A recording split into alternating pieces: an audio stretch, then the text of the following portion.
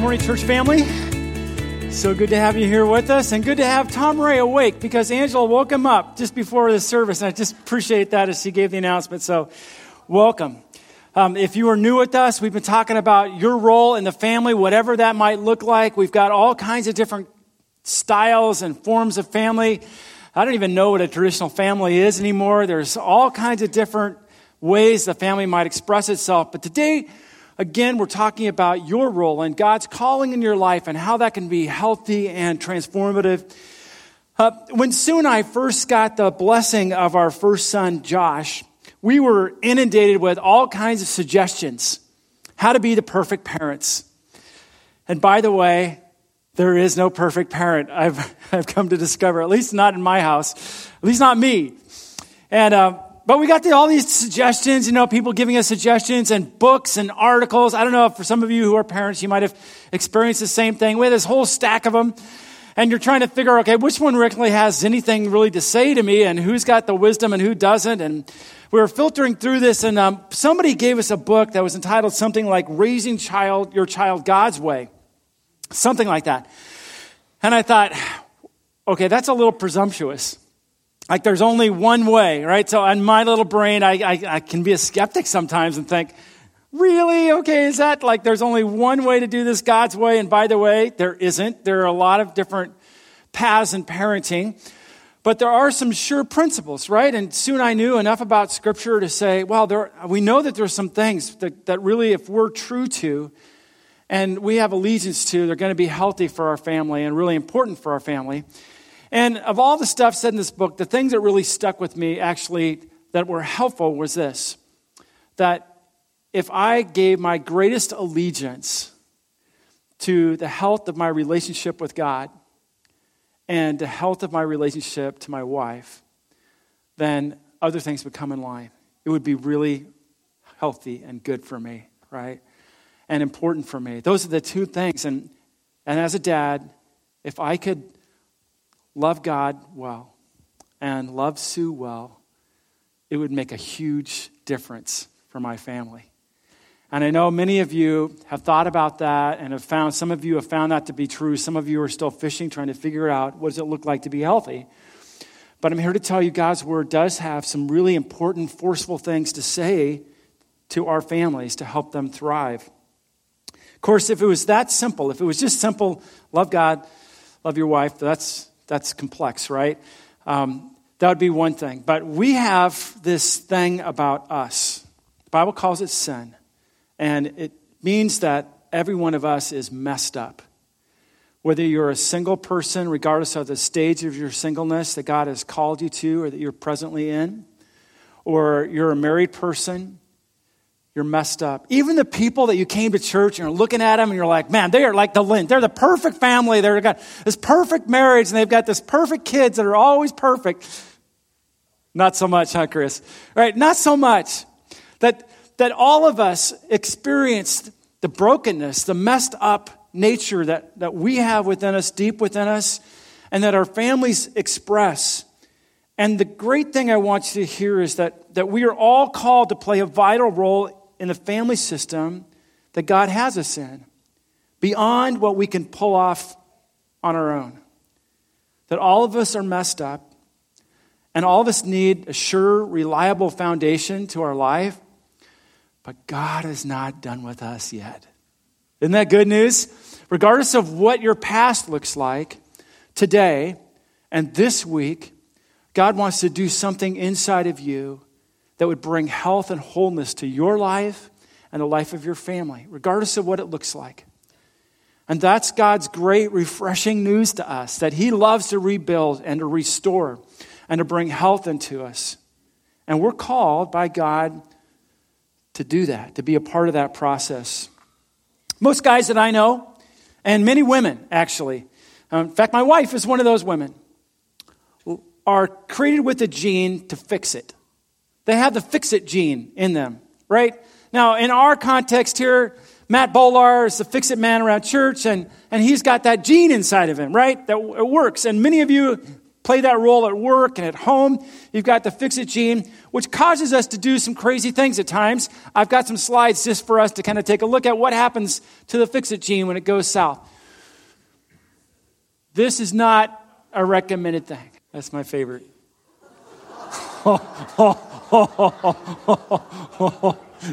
That's going to hurt. Yeah, so we've got this fix-it gene in us that often goes south. And here's the news from God's word to you today. You can't do it. You can't fix what's messed up on your own. It's broken beyond your capacity to repair. Only God at work inside of you and inside of the life of your family can bring health and wholeness. There's a neighborhood fairly close to where we live. And all the homes are really nice. They look nice on the outside, and it's a nice neighborhood in itself. Its location's nice. The problem is their home value is not as nice as other neighborhoods, and there's a reason why. For whatever reason, many years ago when the homes were built, the builder cut some corners on the foundation. And all the foundations in this neighborhood are cracked. And that has caused all kinds of damage to the structure of their homes. If you have a cracked foundation, no good, right? Because things shift, and then the whole building comes out of square, and you've got all kinds of issues, and it only gets worse if your foundation is bad. Here's the news. Our foundation matters. The foundation of our lives matters more, way more, than the foundation of our physical house. What's going on inside us and where we place our foundation. And great personal foundations are essential to healthy families and to healthy people. They're essential. And Paul makes this point in his letter to the Ephesians in chapter 2. And by the way, if you have your Bible, we're going to put up a bunch of verses this morning, but feel free to use your Bible. If you don't have a Bible, we'd love to give one to you right afterwards. Paul makes this point in Ephesians chapter 2. You are members of the household of God, built upon the foundation of the apostles and prophets, Christ Jesus himself being the cornerstone. That's the most important part of the foundation. The cornerstone is Christ, in whom the whole structure is joined together and grows into a holy temple in the Lord. That God is building something inside of you that he has aspirations for you to be beautiful and for you to be a structure that houses him. And it's got to be a structure with a great foundation, a foundation in Christ, in whom you are also are built into it for a dwelling place of God in the Spirit. Paul's central point is that Jesus Christ is the most central and significant and important part of our foundation. And that point, that's made all kinds of places in Scripture. Throughout Scripture, that point is made. And it's worth us really seriously considering this morning. The central part of our life is meant to have this great foundation, an unshakable foundation, a faithful foundation. And the point Scripture makes is that you need to make your foundation, the corner of it, where it places alignment and where it gets square in Christ Jesus. And if that's true, there's a couple questions. There are all kinds of questions that's a spark inside of us, but there are a couple that I want to focus in on this morning. The first is this: is that really right? Do you really buy into that? I don't want just a church answer, right? Because people expect you to say this, but is it really true that God is reliable and he's worth being the cornerstone of our lives as opposed to other things? Because the truth is, many people, many of us, don't really actively seek to make God the square, the cornerstone of who we are in the structures of our lives. We allow other things to get there, to be placed there, and then life gets squirrely, doesn't it? So is that right? Is having Jesus Christ the most significant part of our foundation essential? And if it is, if we get to that conclusion, that place, then the question is, how does Jesus become and remain the foundation, the cornerstone of our lives? When engineers seek to determine whether something is reliable, a foundation is true, they don't just guess, do they? How many engineers do we have in the crowd? We've got a few of engineers in the crowd. If you're a family member of an engineer or a friend of an engineer, you would automatically say, no way. I know engineers and how they're wired, right? They need to have all the squares checked off. They need to have everything and know everything about it as much as possible.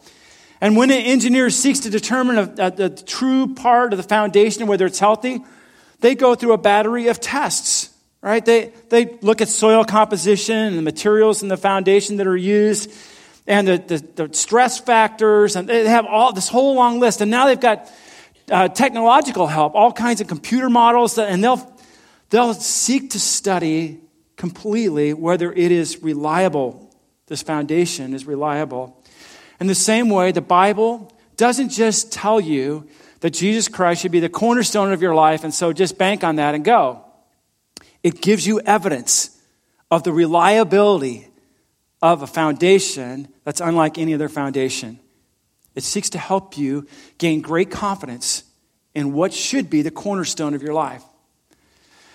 And throughout the Bible, a story is told. There's hundreds of verses on this, of God's steadfast love and faithfulness to you.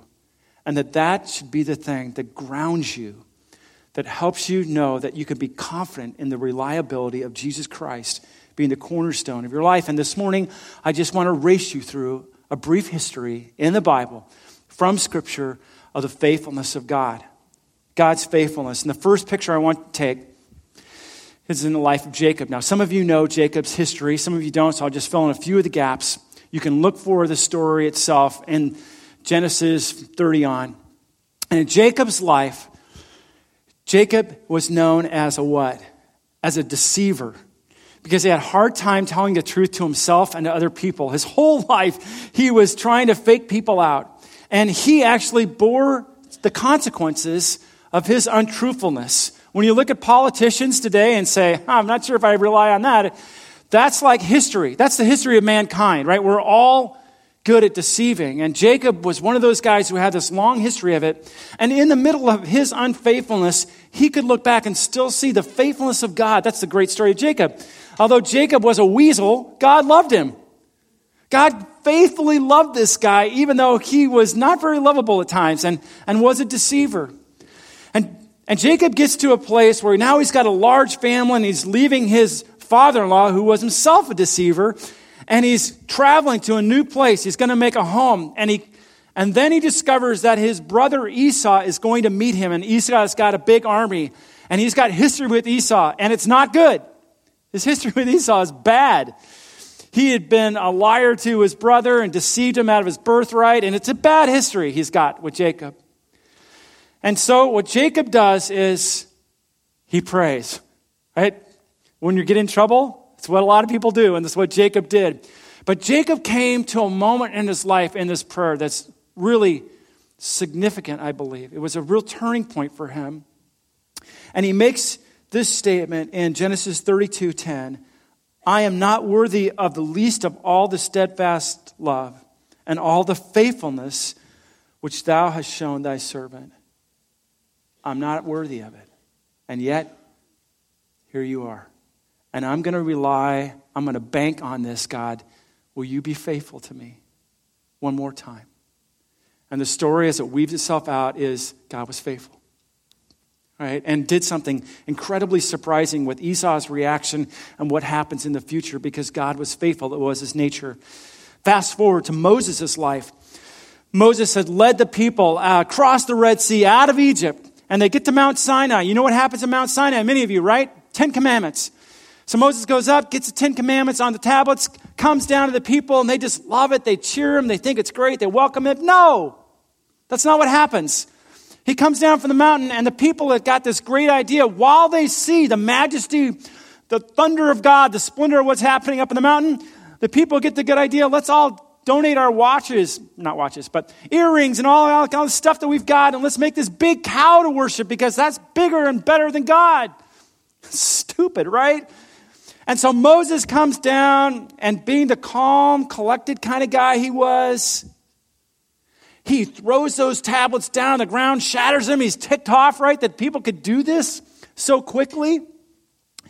And then he's got to go back up for round two. He's got to get the new tablets. So he goes back up to Mount Sinai and gets them. And in that context, God meets him. And he reminds him, it's this incredible story, reminds him of this. This is found in Exodus 34.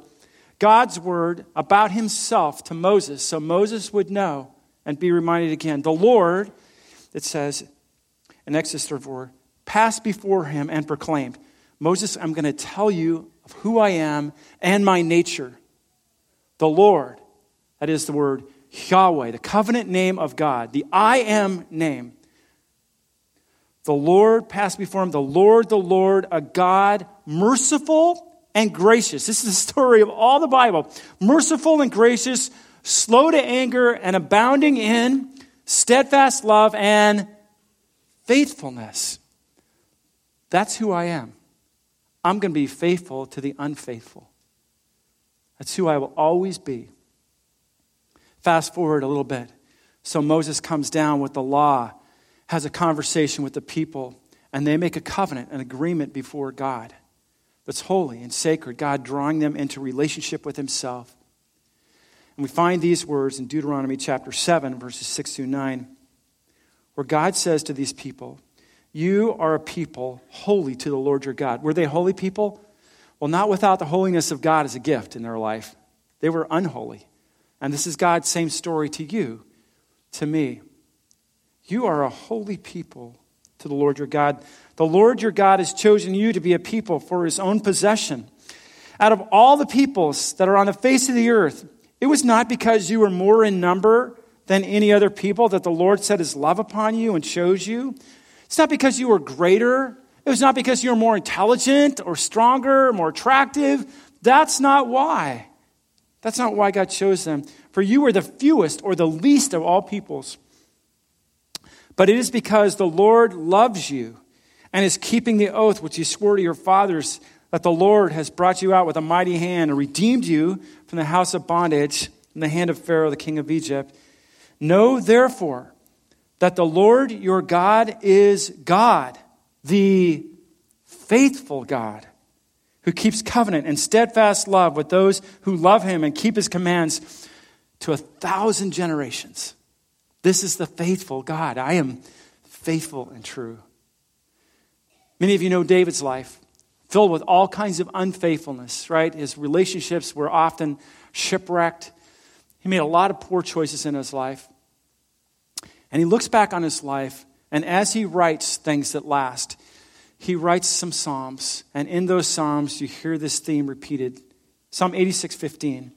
But thou, O Lord, art a God merciful and gracious, slow to anger, and abounding in steadfast love and faithfulness. That's a repeated story, isn't it?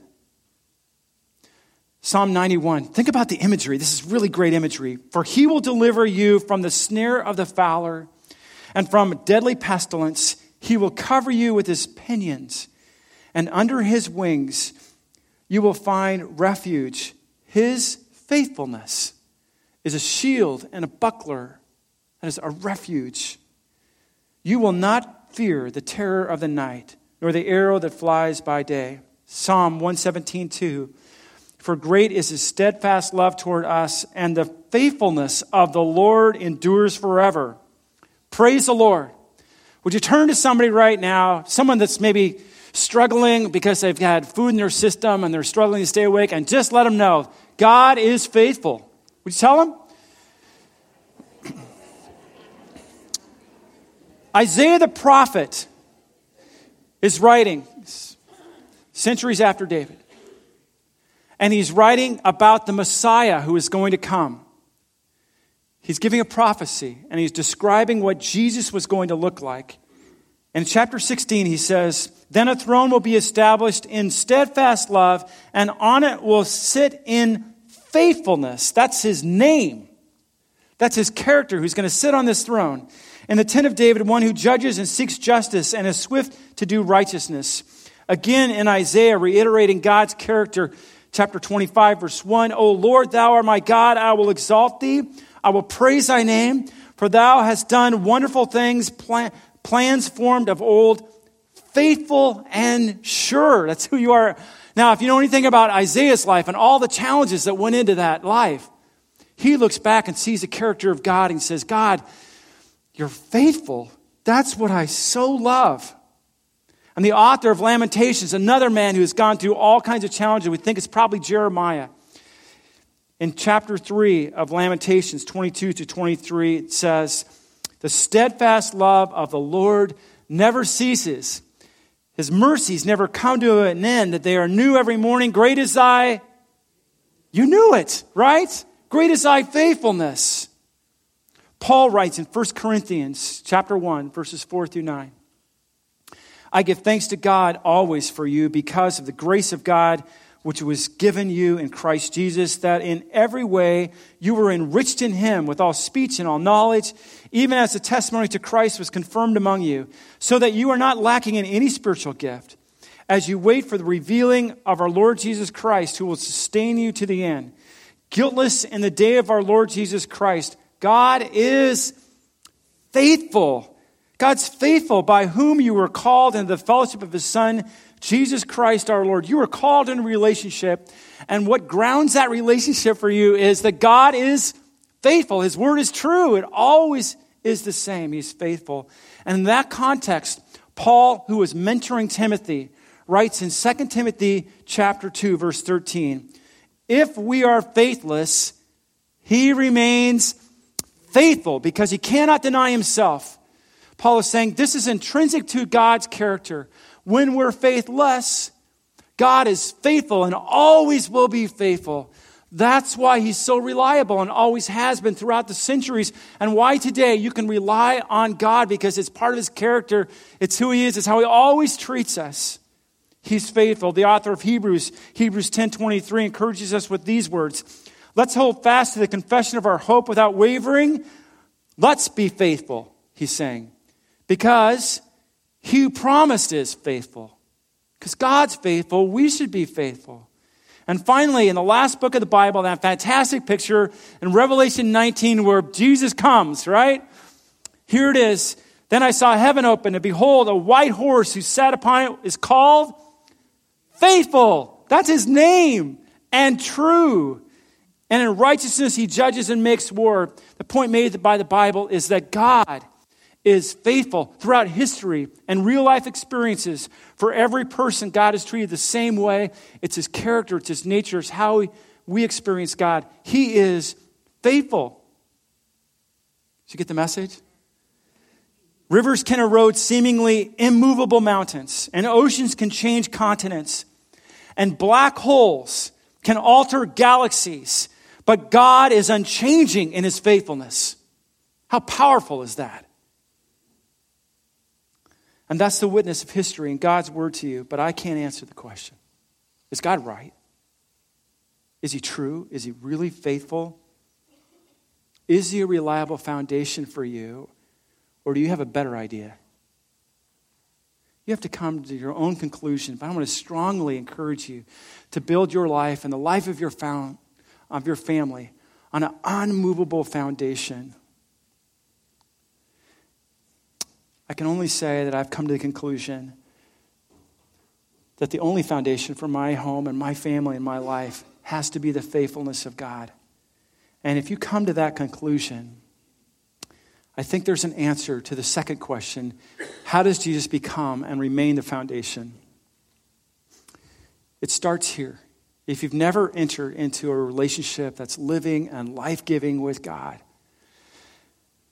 and you seek to place something that's true and right, a cornerstone in your life that's right, that to build the rest of your life and your family around on the faithfulness, the sure reliability of God, it starts here. First, you just acknowledge it. You admit it. I am not faithful, and he is. And I'm broken and messed up, and I need him.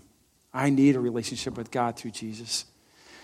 And second, you just need to say, God, I want to trust you. I'm no longer my own stuff, a person or my things. I want to trust you. Place your confidence in what's reliable, not what's not reliable. And finally, just change. Confess it before God and change. Turn around and step into a relationship with God. Have an honest conversation with God. In a moment, I'm just going to be speaking to people in this room that have made that first step, who have come to faith in Christ, and now their homes, because they haven't been mindful and thoughtful about it, might be a little out of whack and out of alignment. But it has to start with that first step of relationship. And if you've never taken that step, just ignore what I say from now on for a bit and just have an honest conversation with God. Just get real with God and seek a relationship and say, God, I want you to be the corner of my life. I want something that's reliable and truthful and always has been throughout the ages, and I need you, and I can't do it by myself. Please forgive me. Come into my life. That's the first step. You need to have that conversation. And for those of you who have taken that step already, many of this room have, we took the step with the intention of building our lives upon the cornerstone, Jesus Christ. And we started building well. But then things got out of square when other things became a higher priority than Jesus. Other things stepped into our lives and we became bent, and the whole structure's bent right now. I'm not here to beat you up. I'm just saying this, that it happens. It's part of your past. Today, this moment, this coming week, the rest of your life, it can be different. You know why? Because Paul writes in 2 Timothy 2, if we're faithless, he remains faithful. Cannot deny himself. He will always be faithful if I seek him. And 1 John 1:9 says, if we confess our sin, he is faithful and just to forgive us our sins and to cleanse us from all unrighteousness, all that is out of alignment with God. For many years, I had the joy of working with a good friend of mine. His name is Dave. And Dave would take groups down to Mexico and help the poor. He was wired for it. He's great at construction. And we'd build homes, and we would come alongside, and we would try to build with him. We'd take groups of junior high and high school students, and it would be a great trip. And I can remember my first time down with Dave, I had a group of kids. He turns to me and said, Ron, you know much about construction? Of course, I'm a guy. What am I going to say? You can't turn in your man card there. You go, oh yeah, I got this wired, right? So I said, oh yeah, I'm good. And so he gave me instructions and the tools to help out with this house. And it was great when we started, right? Like we were really doing really good work. We were trying to make sure everything was square. We're putting on a new roof. So we made sure that everything was square and great. And then when we sought to put on the roof on this house, we realized something. The house wasn't square. Now that's a real problem. What do you do with this? Like the whole house was out of whack. And then I look around the neighborhood, and everywhere around this neighborhood, it's out of whack. Right? It's nothing's square. What do you do with this? So we're trying to figure it out. We're just battling through this. And my friend Dave comes rolling back. He was helping out with several groups. He rolls back. He goes, hey, got this wired? And he's like, we have no idea what to do. And he stands back and looks at this house, just smiles, because every house is like this. He goes, okay, here's what we need to do. We need to have 20 kids on this side of the house just start shoving, right? And he was doing this radical realignment of this house that was tweaked. It's a great picture of what God wants to do with us. For those of us who have gotten out of alignment and out of whack because we haven't realized what our foundation consistently needs to go back to, something that's square and true and faithful. Jesus had observed this in the lives of a lot of people around him. He looked out on people and he saw how far out of whack it was that they were trying to put their alignment into their works, the stuff that really good stuff that they could do. They weren't as committed to a tight, close relationship with Jesus, but they wanted to do all this stuff that would look good on the outside, where inside it was out of whack, it was out of alignment and square. And Jesus gives a message to them. It's called the Sermon on the Mount. Many of you are probably familiar with it, right? Matthew chapter 5 through chapter 7 is recorded in. And at the end of that message, Jesus ends it with this really great story. Many of you, maybe as little kids, heard this repeated to you. It's a story that Jesus tells to get into us. He says, everyone then who hears these words of mine, he's talking about the reliable words that he just gave. A faithful God giving reliable words in this message he had just spoken. Everyone who hears these words of mine and does them will be like a wise man who built his house on the rock, on something that was faithful and true and reliable. And the rain fell, and the floods came, and the winds blew and beat upon that house, but it did not fall, because it had been founded on something faithful and true, the rock. It was not going to move. That was a house. And everyone who hears these words of mine and does not do them, like just blows it off, it's just another word, it's not that big of a deal, I've got a better plan than God has for me, who does not do this will be like a foolish man who built his house upon the sand, and the rain fell, and the floods came, and the winds blew and beat against that house, and it fell. It was a wreck. And great was the fall of it. Is Jesus reliable in what he's saying? Is he? If so, it would be a huge help for us. A huge help for us and for our families to check the structure of our lives. Jesus gave a measuring stick for us, what alignment looks like, and it's found in the Sermon on the Mount in Matthew 5 through 7. You're going to read some of that hopefully this week, and you're going to get upset. Because there's some controversial things, provocative things. Jesus says this to rattle our cage, and it's good.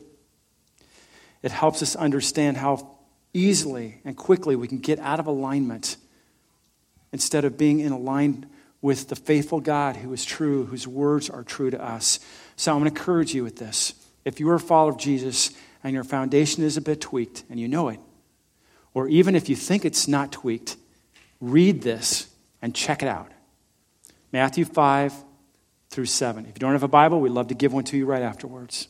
Or you can stick it on your phone on an app, free apps. Read this one time every day this week.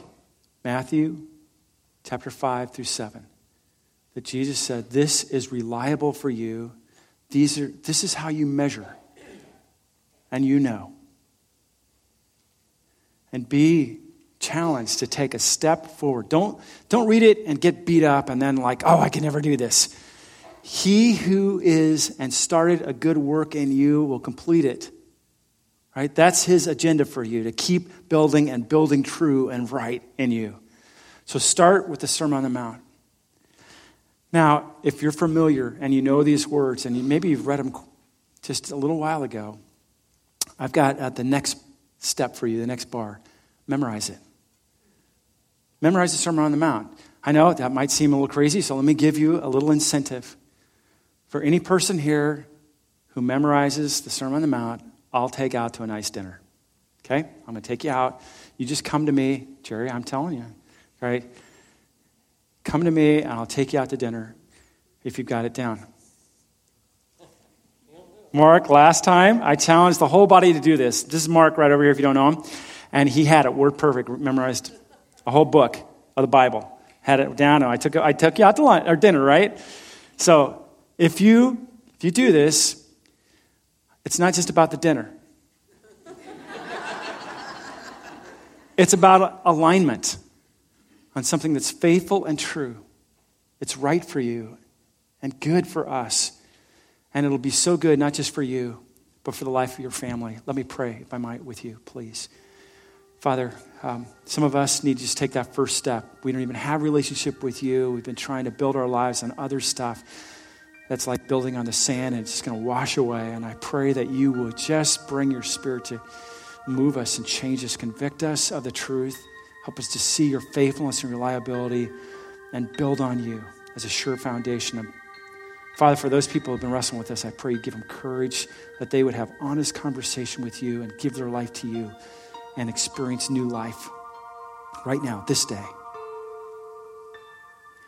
And for those of us who have just through inattention or struggle with disobedience have let our structures, the structures of our homes, get out of alignment, I pray through your word and through your Spirit, you would just tweak us, radically realign us so that we would be yours and building upon the rock. In Christ's name, all God's people said, amen.